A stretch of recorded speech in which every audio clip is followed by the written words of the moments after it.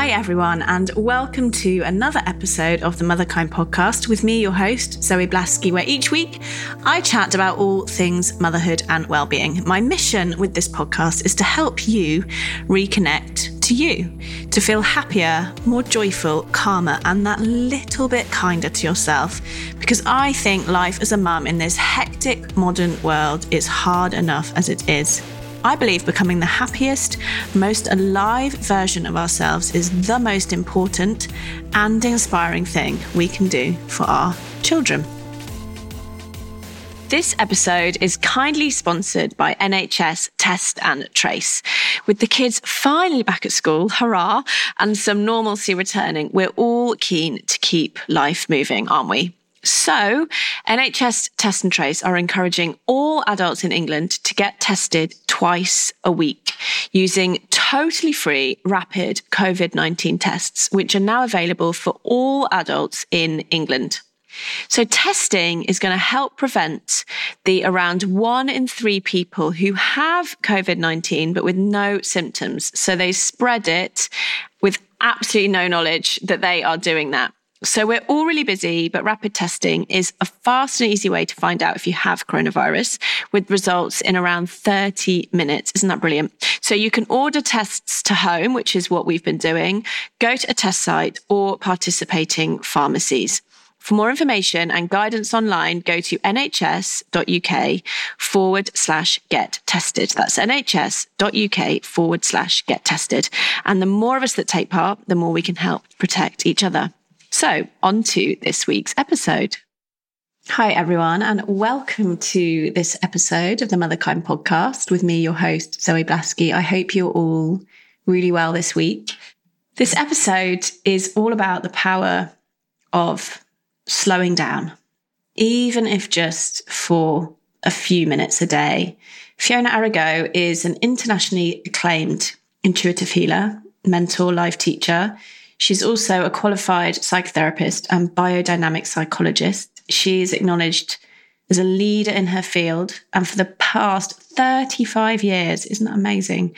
Fiona has been running a really famous retreat in Somerset and actually globally called the Arrigo Programme, which brings together her approach for working through trauma and stress, which is all about helping liberate and shift energy. And reading the reviews of the retreat, lots of people say it's where 5 days can feel like 5 years of therapy. So it was really, really exciting to be able to chat to Fiona, especially at this time. She is a mum of 2 grown-up children, so having that perspective was really fantastic as well. We chat in this episode about how the pandemic is both unbelievably challenging and an opportunity, and how to hold those two truths together. She talked about her own journey as a mother, which led me to tears, actually. She had an incredibly hard start to life, which we talk about, and then went on to, parent very differently, and now has these 2 incredible grown-up children. It was such a profound moment for me to talk about that journey. We also talk about slowing down, as I mentioned, and how we can only listen to ourselves when we slow down. I can't tell you the amount of emails and DMs that I get saying, I feel like I don't know who I am. I don't know what I want to do for a job. I feel like I've lost connection with my values. I can't make a decision. And, so often I think that's because we don't stop and listen to ourselves. We don't even spend 10 minutes, in meditation, or just 10 minutes without a phone, or 10 minutes just sitting and being. That's where your truth bubbles up from. That's where you get to make these decisions based on that part of you that knows what's right for you. But we can only get there if we slow down. So I'm so excited about this episode. Please do let me know what you thought. As ever, connect on Instagram, DM me, email me or one of the team will always get back to you. I'm sending you so much love. Here's the episode.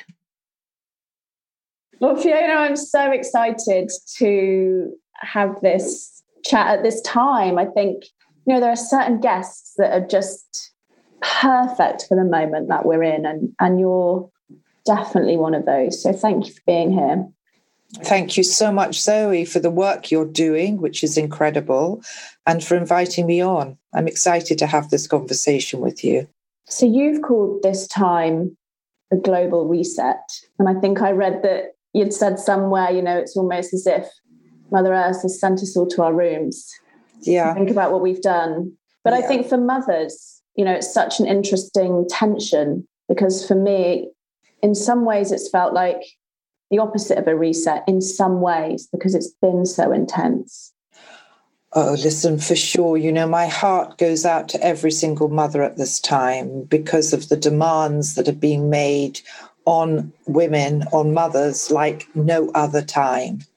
But within that, my work has been dedicated to the last 35 odd years of the bigger picture and how that narrative interfaces with our personal lives. So from my perspective, we can't ignore this massive global awakening and the effect this is having on our personal lives. And likewise, how our personal lives affect the whole. So the age of separation is narrowing, and who we are as human beings, who we are as women, as we are for this moment in time, the leaders for this moment.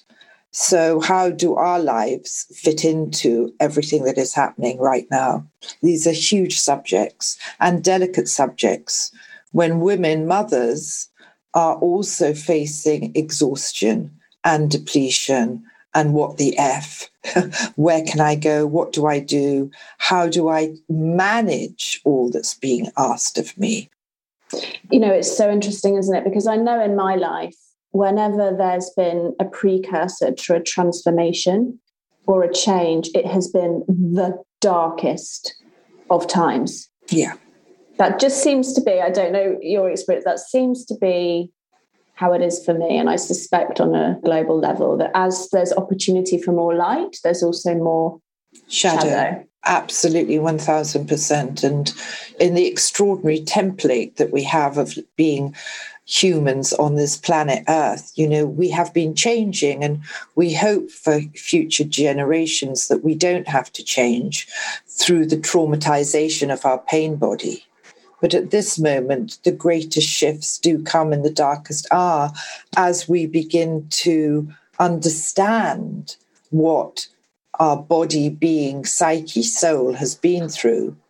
And as we wake up and realize it's painful and scary, even though this is the age of enlightenment, there's so much knowledge out there, that's also can perhaps be overwhelming, because there's so much information, and yet how do we find our North Star? How do we find our own grid to know the right way for us?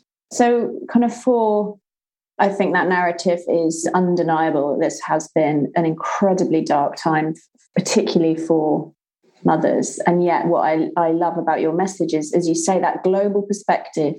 And it's holding that duality, isn't it, of the incredibly painful individual experience. And yet there is this opportunity on an individual and therefore global level for transformation, for really questioning, and I'm wondering, just thinking about it now, whether the level of exhaustion and depletion that so many mothers have got to is part of the awakening. How have I allowed this to happen? What can I do differently? Asking ourselves those really powerful questions. It's hard to do when you're exhausted. That's the only thing. Yeah, it's, so, here we are, we're going to have a wonderful conversation for the next hour. And yet, how do we implement that compassionately into practicality? Because the world itself is exhausted. The world itself is depleted. The microbiomes, the natural intelligences, the way we've behaved have been so demanded of.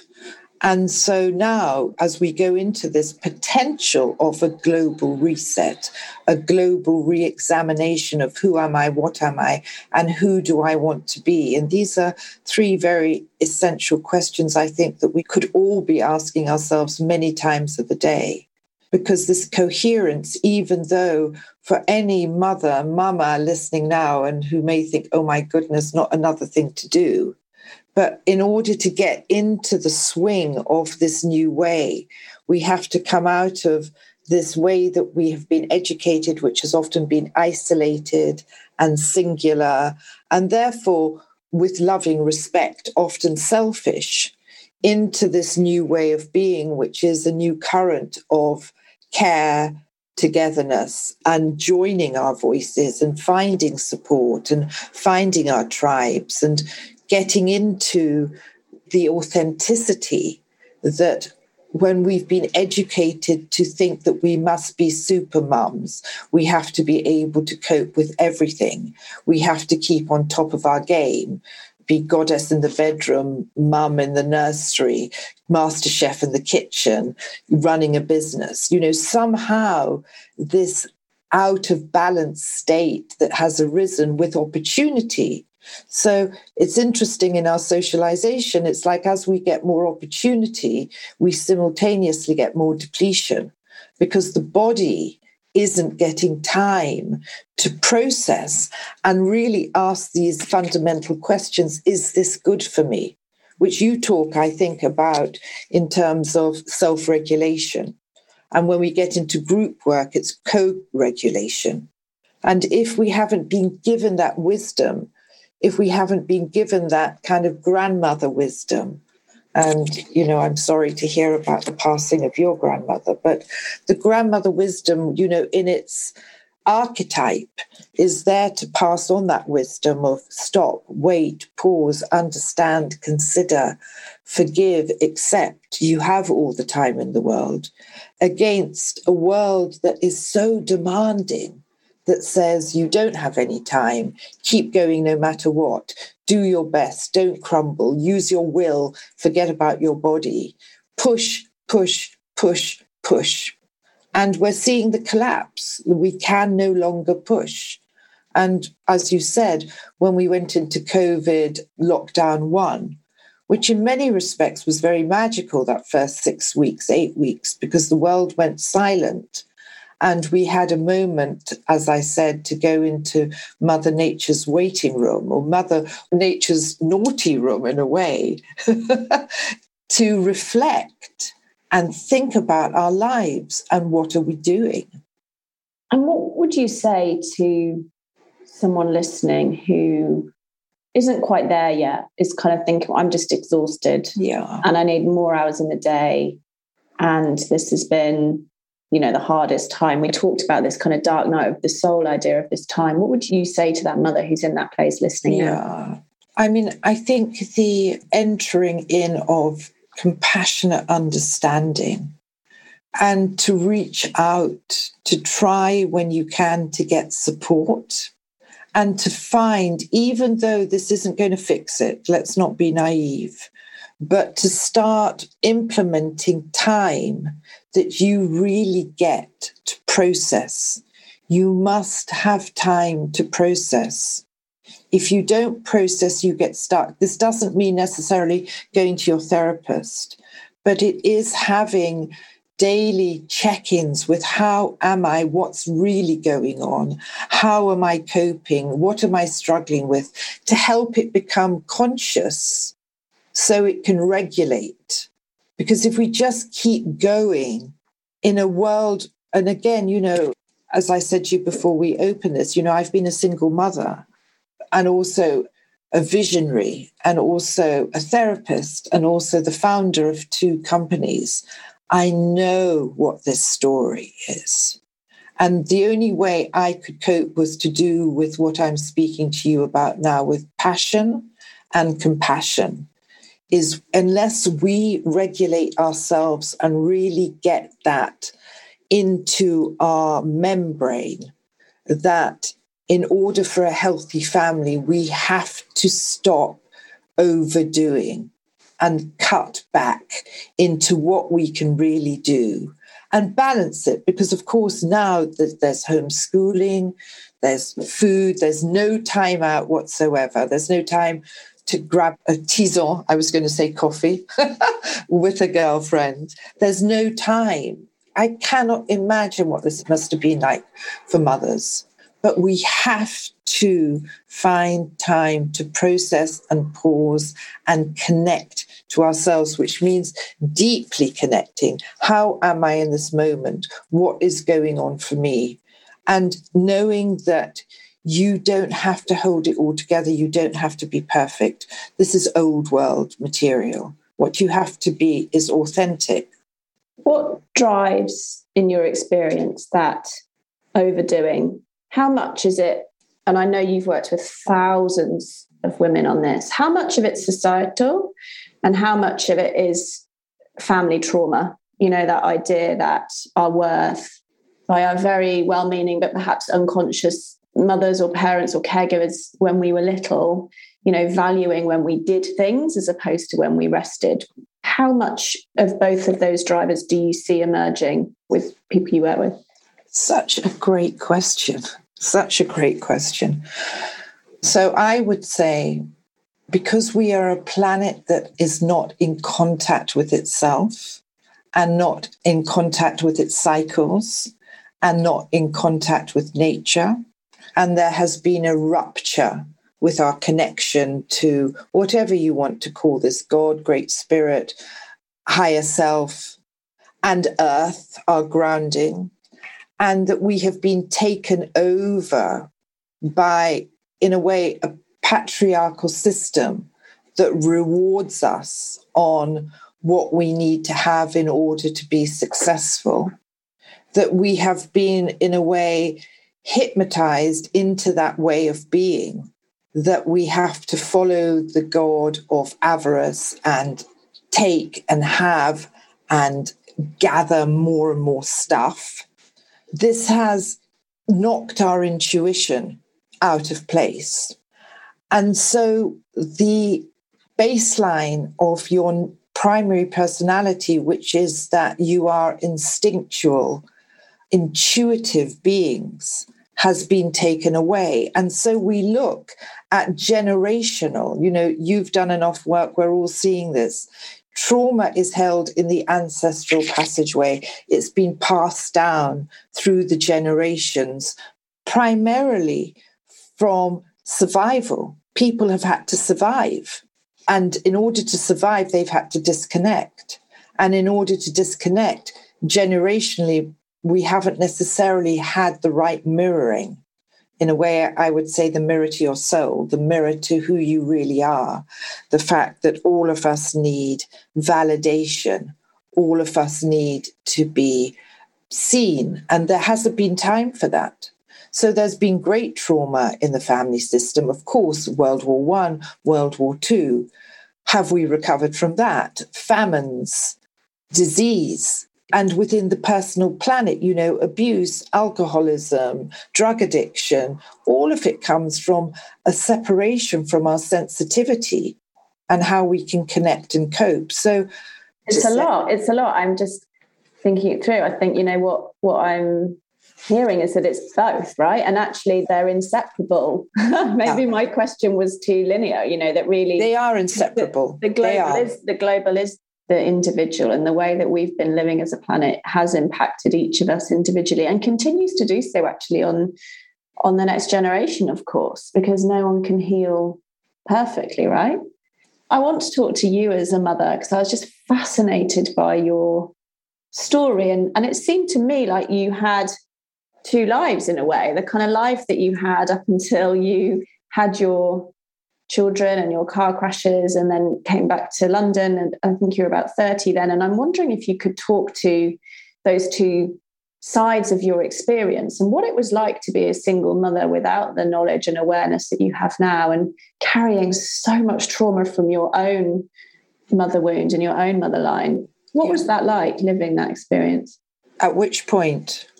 Any point that comes up. Okay, well, I mean, just briefly, historically, I mean, I came, like many thread weavers, out of a wonderfully dysfunctional family. I lost my mother when I was 5 years of age. She committed suicide. And I was sent to boarding school very young. So all my life's passageway up to 30, you know, and then in my early life, it was full of glamour, and I was modeling and I was in fashion, and I was married to a very handsome man living a form of a dream in the Mediterranean. But it was all a massive rupture and journey of disconnect and deep, deep pain and loss. Even though superficially, like for many of us, it looked like it was all okay. But there was so much loss and pain. And this led to a night when I was in Malta where I was run over. I was walking, I was a pedestrian, and I was hit by a car. And I ended up in the back seat of the car with multiple breaks all over my body, which took a year and a half to recover from. And then I had a second car accident. I came out of hospital in November, 1.5 years later, and I had another accident which broke every other part of my body on January the 1st in Africa. So I was stopped and broken in my tracks, and there was only one way to go. You know, I had all sorts of awakenings as I journeyed through this time. You know, I was shifting and awakening and asking questions and having experiences. And for me, coming out of that situation, when I eventually learned to walk again and everything, was about a massive personal reset where I wanted to find answers. And I went on this very, very deep exploration, which is where I am still today, 66 years later, deeply exploring life. How did you mother through that time? Where does your motherhood journey fit into that? Okay, so I had my first son just at the beginning. So this all happened, if there are any astrologers listening, this all happened on my Saturn return.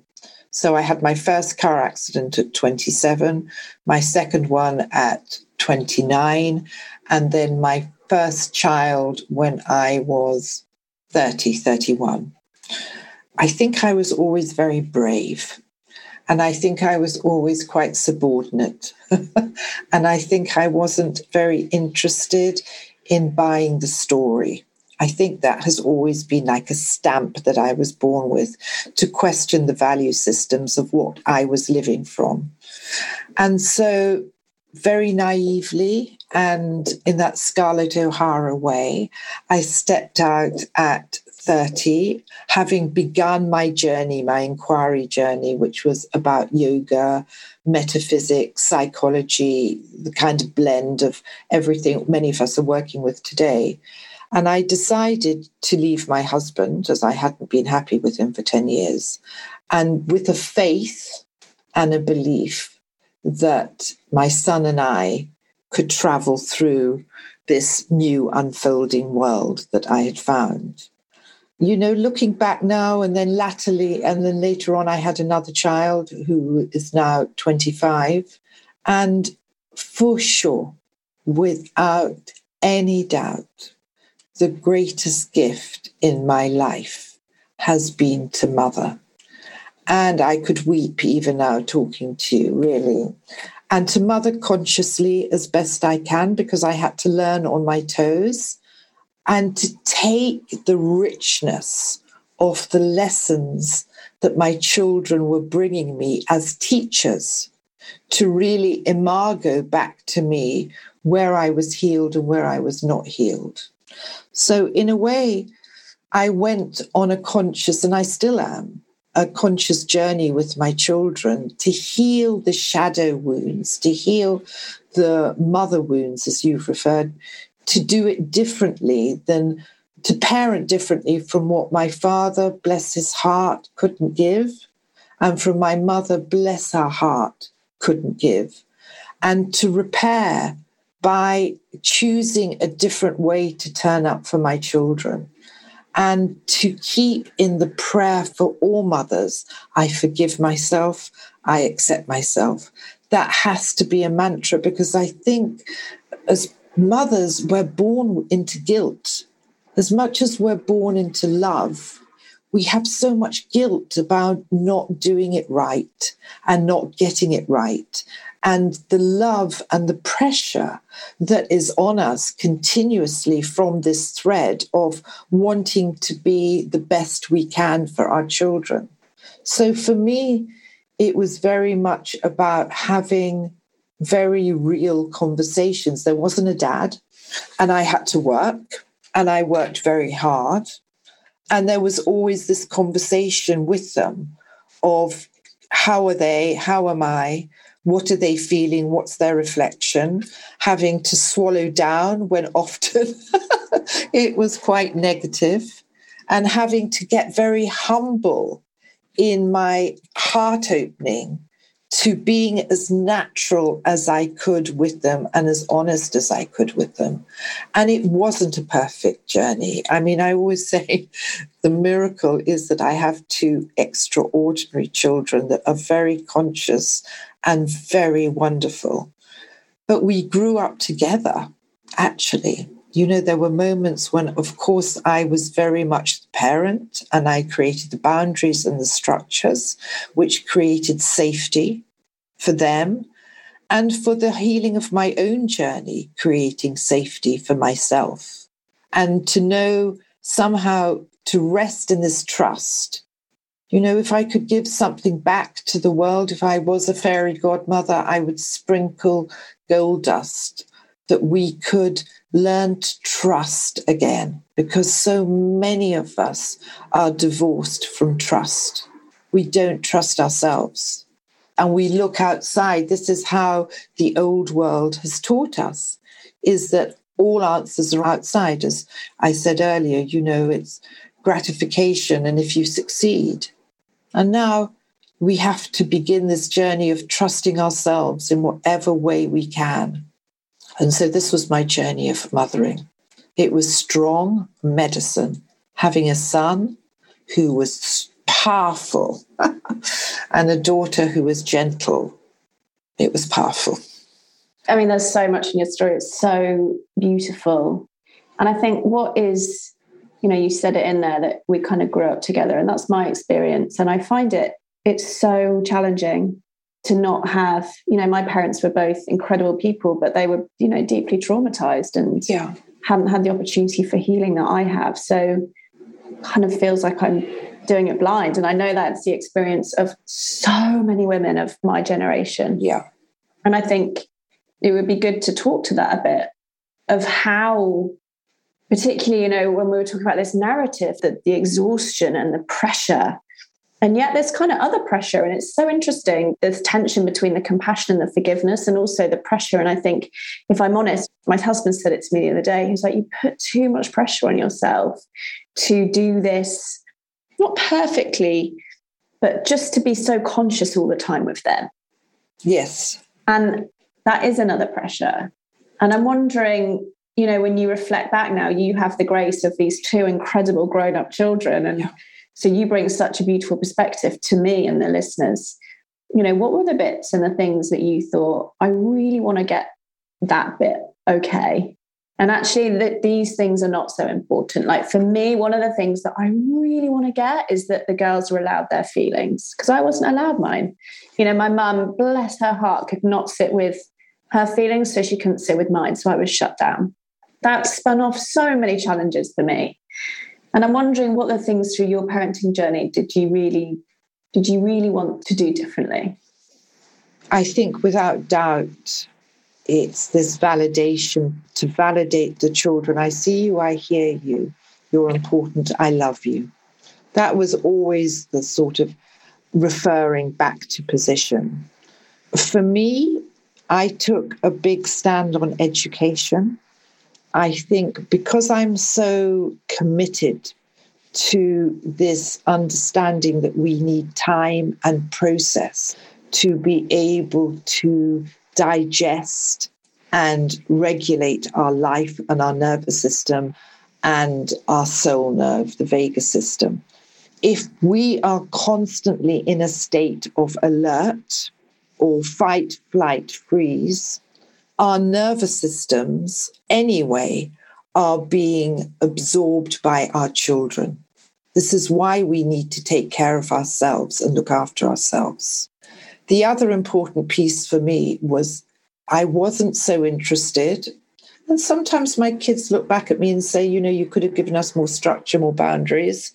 You know, hey, what could I do? For me, I have a distaste for the over-educational model that we are using for our children today in terms of the way they have to learn, the way they are being educated, all these understandings of having to look out and learn about history, physics, geography, the long hours. You know, mothers pre-COVID were run ragged in London because not only were they fighting to get their children into good schools, fighting with the homework at night, fighting after school for, whether the kids had to go swimming or learn the violin or whatever, in this need to keep giving our children more and more and more, which is a follow-on from the planet's more, more, more. And we are getting lost in that. We're absolutely getting lost in that. And so these beautiful mothers, wanting to give from their hearts everything to their children, for me, the answer is not giving them more, more, more, more, more. The answer is allowing them to feel less, less, less, and keeping it simple.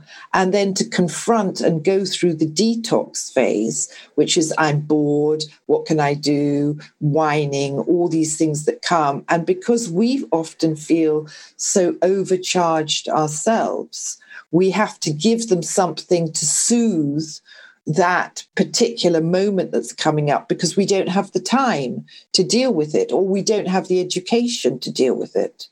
So for me, there were times when I took my children out of school. I don't know, they won't be listening to this, but there were times when I took my children out of school when I felt they were in overwhelm. I'm not saying this is the way.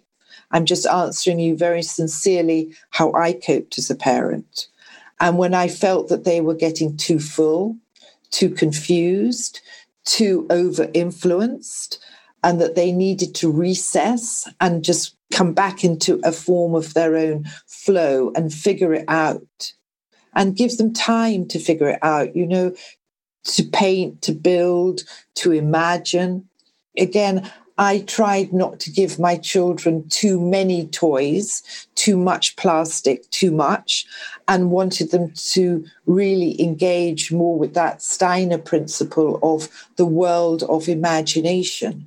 Because all the information for all of us, whether we're mothers, daughters, or grandmothers, we all have wisdom inside of us. It's there. It's not something reserved for gurus or master teachers. Everybody has wisdom. But if it's interrupted all the time, we can't feel our wisdom. How can we make those connections? And parenting is a very courageous journey. And we often don't even have a chance to consider the courageousness of birthing a child into consciousness. We don't get to consider that. But it's massively courageous. And we need time to consider these things and to follow your gut, your instinct, what feels right for you that may not be what your best friend is doing. It may not be what the most up-moment guidance book recommends. It's what's right for you, and to know when to stop, when to put it all down, when just to hang out, when to be connected to your children, because most of all, the children need to feel safe and connected. It's really good to hear, because actually Jessie is at school, although I am considerably thinking about that. But we don't do anything after school. We don't do any clubs. She doesn't do any classes. Neither of them do. And it's so interesting about holding on to that truth. Because yesterday, and this is so pertinent for me, it's a tiny thing, but it's a big thing. I was talking to one of their mums and she was saying, well, we can't do Monday night because we do ballet. We can't do Tuesday night because we do tennis. And there's no judgment there. That's right for her and her family. But I started to think, gosh, am I doing Jessie a disservice? Should she be doing tennis and ballet? And, you've just reminded me to come back to my truth, which is like, no. Because my value and what's most important to me is slowness and stillness and connection. Yeah. And you've just really helped underscore that for me. If you were in charge of education in the UK, what is one really big change that you would want to see? And what's really one micro change that you could imagine happening, relatively simply? I think the bigger change would be teaching children emotional intelligence, that's on the curriculum, and teaching children about humanity and new ways to be in relationships with each other, and that we are all vulnerable as human beings and we all carry a story, and to really work on I am another you and really get that landed and let off some of this old educational modelling. And the smaller version would be to actively teach children the value of pause and reflection and consideration. So to have that instead of rushing, because what do? We go from one school room to another, laden with books, probably not having drunk, and gone into just another room to learn more and get more stuff coming at us. So my small version would be the bell chiming and kids stopping and pausing and feeling and slowing down and connecting before they take on the next bit. Would I get the job? I'd give you the job. I think that's happening more and more, isn't it? I mean, we're not in a progressive school, actually, compared to some that I looked at, but a relatively progressive school. But it's a private school, and they do little bits of meditation and mindfulness, but there's such a long way. There's such a long way to go. But I feel very hopeful. Do you feel hopeful? I see the possibility and potential of what we're going into. I think that this wake up and all the people that are waking up in different ways, especially around entrepreneurship and money and give back and saying no and standing up and wanting to do it differently. And I also see so much sorrow and pain because, the minorities are having these conversations. The minorities are listening to podcasts, and I'm very aware that out in the street right now, somebody is fighting for their food. People have got bad nutrition. They may have been locked up with 4 children and just television. And we are in a very, very unequal world. And so where I see hope is that this division, this polarization will start to heal as we become more conscious of each other. You're so true. And I think about that a lot, that if you're listening to this podcast, you are probably in a relatively privileged position because, as you say, there are so many mothers in their pain, in their trauma, unable to cope, worrying about where the next meal is from. And if I was in that position, there is no way I would be thinking about my own healing. There's no way I would. I would be thinking about survival. Absolutely. I'm wondering what, as these kind of privileged mothers that we are in so many ways, what can we do? How can we help? If we think of the big picture and all that has to be attended to in the world, I think we can get overwhelmed. What I talk about a lot in all my women's groups and Sunday Sanctuary and New Codes of Living and all these things that I do, this is the age of coherence, and it's the age of how our personal lives affect the whole. And each moment that we get up to be a better version of ourselves is contributory because it's no longer an age of separation. You, Zoe, me, Fiona, and all the women that are listening now, we are affecting life. We are affecting our future. We are affecting by how we are, which is why I stress, let's try to do it differently. Let's try not to rush. Let's try to pause. Let's try to wind back in whatever ways we can so we can make connections to ourselves and to our family. And that has to ripple out. If you get enough of us doing it in this movement, it ripples out. In a way, we become one giant bird flying on 2 enormous wings into a collective of old saying, we want to do it differently. We want to care. We want to heal. We want to contribute. We want to collaborate. And so it is about our personal journey. Every time you take a breath or do one yoga position or write one thing down in your diary or stop your world for 5 minutes and just know you are enough for your child in that moment, because all she or he wants is you. All she or he wants is you. She wants to taste you, to see you, to feel you, to be in you, so that her body, her nervous system can heal by your well-being. So she knows, he knows that they are safe. And that safety is the part that builds self-esteem. That's the safety piece that builds confidence in the world. And this rupture again, we've done amazingly as parents in the last 20, 25 years, the progress from what I came from my mother, and what my mother came from her grandmother, with all great intention, but we weren't connected. And whether that's right or wrong, where we are now is what we are being asked to do is connect. This is kind of the core motherkind teaching, and your message is so resonant with that, is that it starts with us. Because sometimes, I can use motherkind and my passion and my mission for it to avoid myself. I can think I'm doing so much good and I'm helping so many and I'm reaching so many, and how do I reach more? How do I reach more? And I really have to watch that. Yes. Because it always comes back to me. And, I think there's, as you say, how is my nervous system? It's such a powerful question to ask. How am I feeling? Because if I try to go out and give and help and be of service from a dysregulated place, then I'm just in more of my trauma, basically. It's not helpful.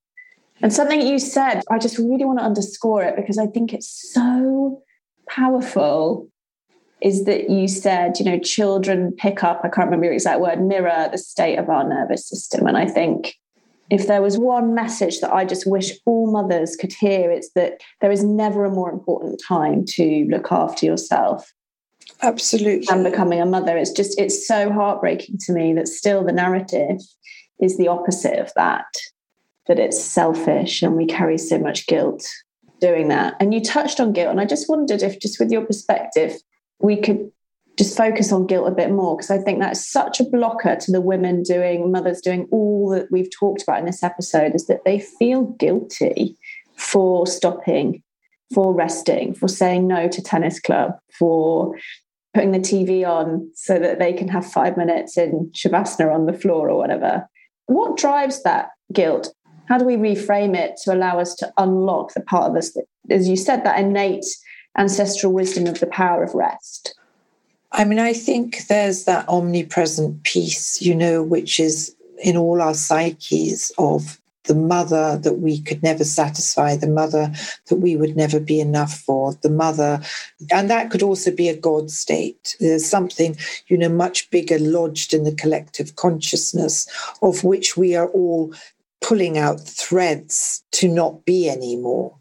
And so this feeling of guilt is ingrained at such a depth into the unconscious. We could say, since we, metaphorically left the Garden of Eden, we are a planet full of guilt. And so it's a recovery piece, a massive personal recovery piece of how we can bring ourselves out. And it has to be with our own validation pieces of we are enough, we are doing enough. And even if we don't believe it, because, like many great women, we have to fake it till we make it.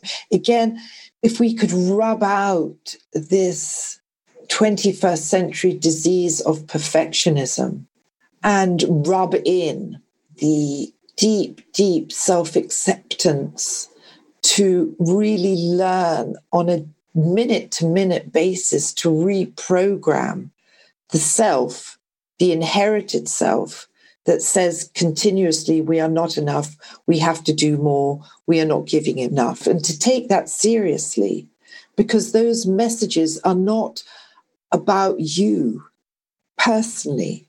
It is written into the collective narrative forever, that because, again, it's more transpersonal, this conversation, that because we've been pushed out to look at what we're not and what we should be, and therefore to remove the guilt has to be part of that story, to look in, to say, just now we are enough, even if we don't know what to do.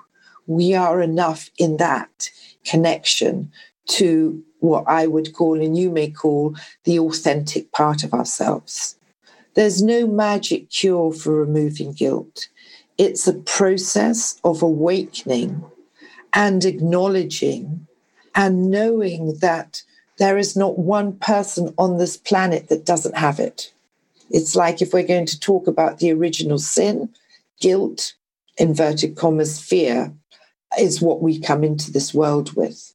And even if you've been graced to have amazing conscious parents, that is still going to come up because it's triggered into the story of how we have been living here. So it's not kind of this idea that we can stop that thought or feeling or whatever we call it. It's reframing it in the moment. And how do we integrate that, with loving compassion, with self-acceptance, with self-validation? We have to keep working to retrain those neurological passageways that have kept us in the control of sabotage, that has kept us in the control of inner critic. It's a rhetoric, it's a story. And so we have to retrain ourselves just lovingly. Even though right now I'm consumed with guilt, I want the best for my child. Even though right now I am consumed with guilt and I feel I'm not doing it right, I love myself, I forgive myself, I understand myself. Even though right now I'm exhausted and I've got nothing else to give, I love and appreciate and care about myself. It's constantly reframing. It won't just happen. Guilt is a primary. It's not going to just happen. We have to work at it as often as we can. So we start to get more spaciousness into our system and more openness into our system, rather than all these endless words of not being good enough and not achieving and not being pretty enough and not being thin enough, which is then not being clever enough, not being popular enough, not ever being enough, that then comes into our birth piece and our mothering piece. It's a massive inheritance. It's deeply, deeply sad when we have the potential to be so not this. And yet this is why I think all our work is so important, because if we reframe one sentence a day, we're winning and we're contributing. Start small. So often we think that, we climb the mountain. Take the first step. Just take the first step. Or even listening to this. It's a prayer. Everybody's struggling, all the mothers are struggling only from one thing, is they want to give their children the best. And that's never, ever changed. From whether Eve had a baby or Mary Magdalene had a baby, who knows? It's always been the same. Mothers have always wanted to give their children the best. I could weep. Mothers have always wanted to protect their children to the highest possible way. If they're not coming out of, and of course there's the story of trauma and abuse where mothers can't do that because of all this. But in general, mothers want to give the best, and they are fighting with every bone in their body to give the best. Have you forgiven your mother? Gosh, that's straight in there. A lot, and there's more. There's a constant. I'm certainly not the perfect model. I'm deeply human and working every single day on my humanness. So yes, a lot. There's a lot of understanding, a lot of compassion, a lot of integration. But I grew from an unmothered world. And interesting in a lot of my work, I take that archetype on in my healing. It's interesting, isn't it? So, again, you'll know this, Zoe, the power of gratitude to transform the moment. So the more we can live in what I would call prayer, but the more we can live in gratitude dissolves stress and pain at a quantum level. When we move into the field of gratitude, it takes us back to connection. And what I said earlier, connection is our birthright. So when you say, have I forgiven my mother? The biggest piece for me is my mother helped me to become who I am today. And through the sorrow and the heartbreak and the abandonment and the terror and the unknown and the shadowlands, I became this today. So she was my greatest teacher and my greatest gift and my greatest prayer of gratitude. I noticed that, most of the great healers, seekers, light workers, teachers come from, great pain and great sorrow. Great pain, great wound. I think that's clearly no coincidence. And we hope, today in all this evolution of extraordinary healers and knowledge holders and what I call thread weavers, that, as I said right at the beginning, that we hope that our grandchildren will not have to grow through pain. That's my hope for my grandchildren. As we work with restoration to restore the balance on planet Earth through our own alchemical process, that perhaps in future generations, they will not have to journey through pain in the same way. And that we are all clearing the pain body. And if someone's kind of connecting with this idea of clearing and doing the work, are you running your physical retreats this year, or are you doing them online? Tell us where someone can, if they've connected with this work and this idea, you go into it for 5 days and longer on your retreats. Tell us about those. I mean, the thing that I'm most excited about at this moment, because it can reach, as you're doing now, so many people, is in this whole explosion of online. And as much as I've been working for 30 odd years with people directly, I think there's so much opportunity for online. So I run 3 things online. One is Sunday Sanctuary, which I gave every week all the way through first lockdown from March to December. Now it's once a month because I have to drink my own medicine and rest. So that's a free service, and you can find that through A Place to Heal or the Arrigo Programme websites. I also, which I'm very, very excited, have started, well, we're on round 3 now, of something called New Codes of Living, which is a teaching and a sharing space where women can come together to share. And we have an age group of 24 to 65, which is amazing. And that's once a month. I talk with a guest speaker. I should have you on, Zoe, definitely. And there's support groups every Tuesday. There's Friday Night Cafe. There's films. There's a whole online community to really nourish people. And what you can't attend, obviously, there are the recordings. I also hold, which I'll do now in the autumn because the weather's getting good, and hopefully we will be continued to be allowed to go outside. So I give online retreats, which are called Women Together, which deal with the larger narrative and the personal narrative and how they interconnect. And then my other work is I do my own personal mentoring, and I also have intensives where people come and do one-to-one retreats with me in Somerset. And I also run group retreats, which will be starting in June, which we will be covering. These will be in England. We will be covering grief, bounce back, and core wounding this year. And then next year, I'm also going to do new models of relationship, how we can become fully alive, and on and on and on and on it goes. And then I also do, when we're allowed, international retreats. I'm tired thinking about all that. But again, this is our passion. This is our vision. Yeah. So it can be tiring, of course. And like you and what you just said, I also have to step back and I have to stop. And so I take care of myself in that way, that every 6 weeks I get 2 to 3 weeks off, and I spend a lot of time being in my own energy, being in my own field. I feel the same. Sometimes people say to me, how do you manage to do the weekly podcast? And I've not missed a week for 3 years, but I think it doesn't drain me, it nourishes me. Yeah. It does, absolutely. And this joining together, every time there's 2 or more, something magical happens. Exactly. That's been my experience. Yeah. So I always ask the same question at the end, which is, if you could give just one gift to all the mothers in the world, what would that one gift be and why? Know that you're not guilty. Know that you've done nothing wrong.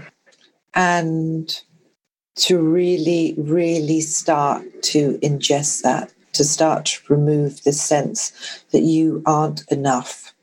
And the medicine would be to take time to luxuriate in your pause as many times in the day as you can. Beautiful. Thank you. So that was the episode. I hope that you really enjoyed it.